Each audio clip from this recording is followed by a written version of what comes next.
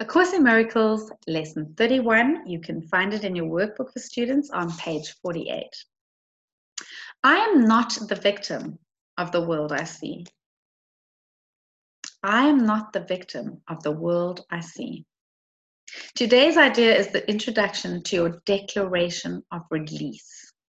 Again, the idea should be applied to both the world you see without and the world you see within. In applying the idea, we'll use a form of practice which will be used more and more, with changes as indicated.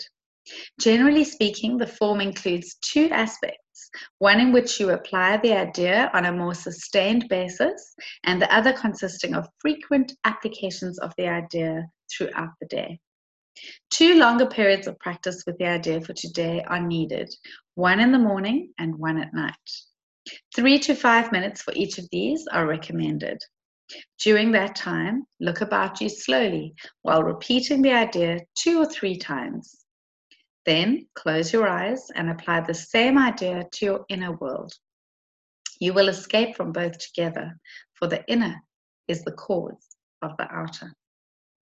As you survey your inner world, merely let whatever thoughts cross your mind come into your awareness, each to be considered for a moment and then replaced by the next. Try not to establish any kind of hierarchy among them. Watch them come and go as dispassionately as possible. Do not dwell on anyone in particular, but try to let the stream move on evenly and calmly, without any special investment on your part.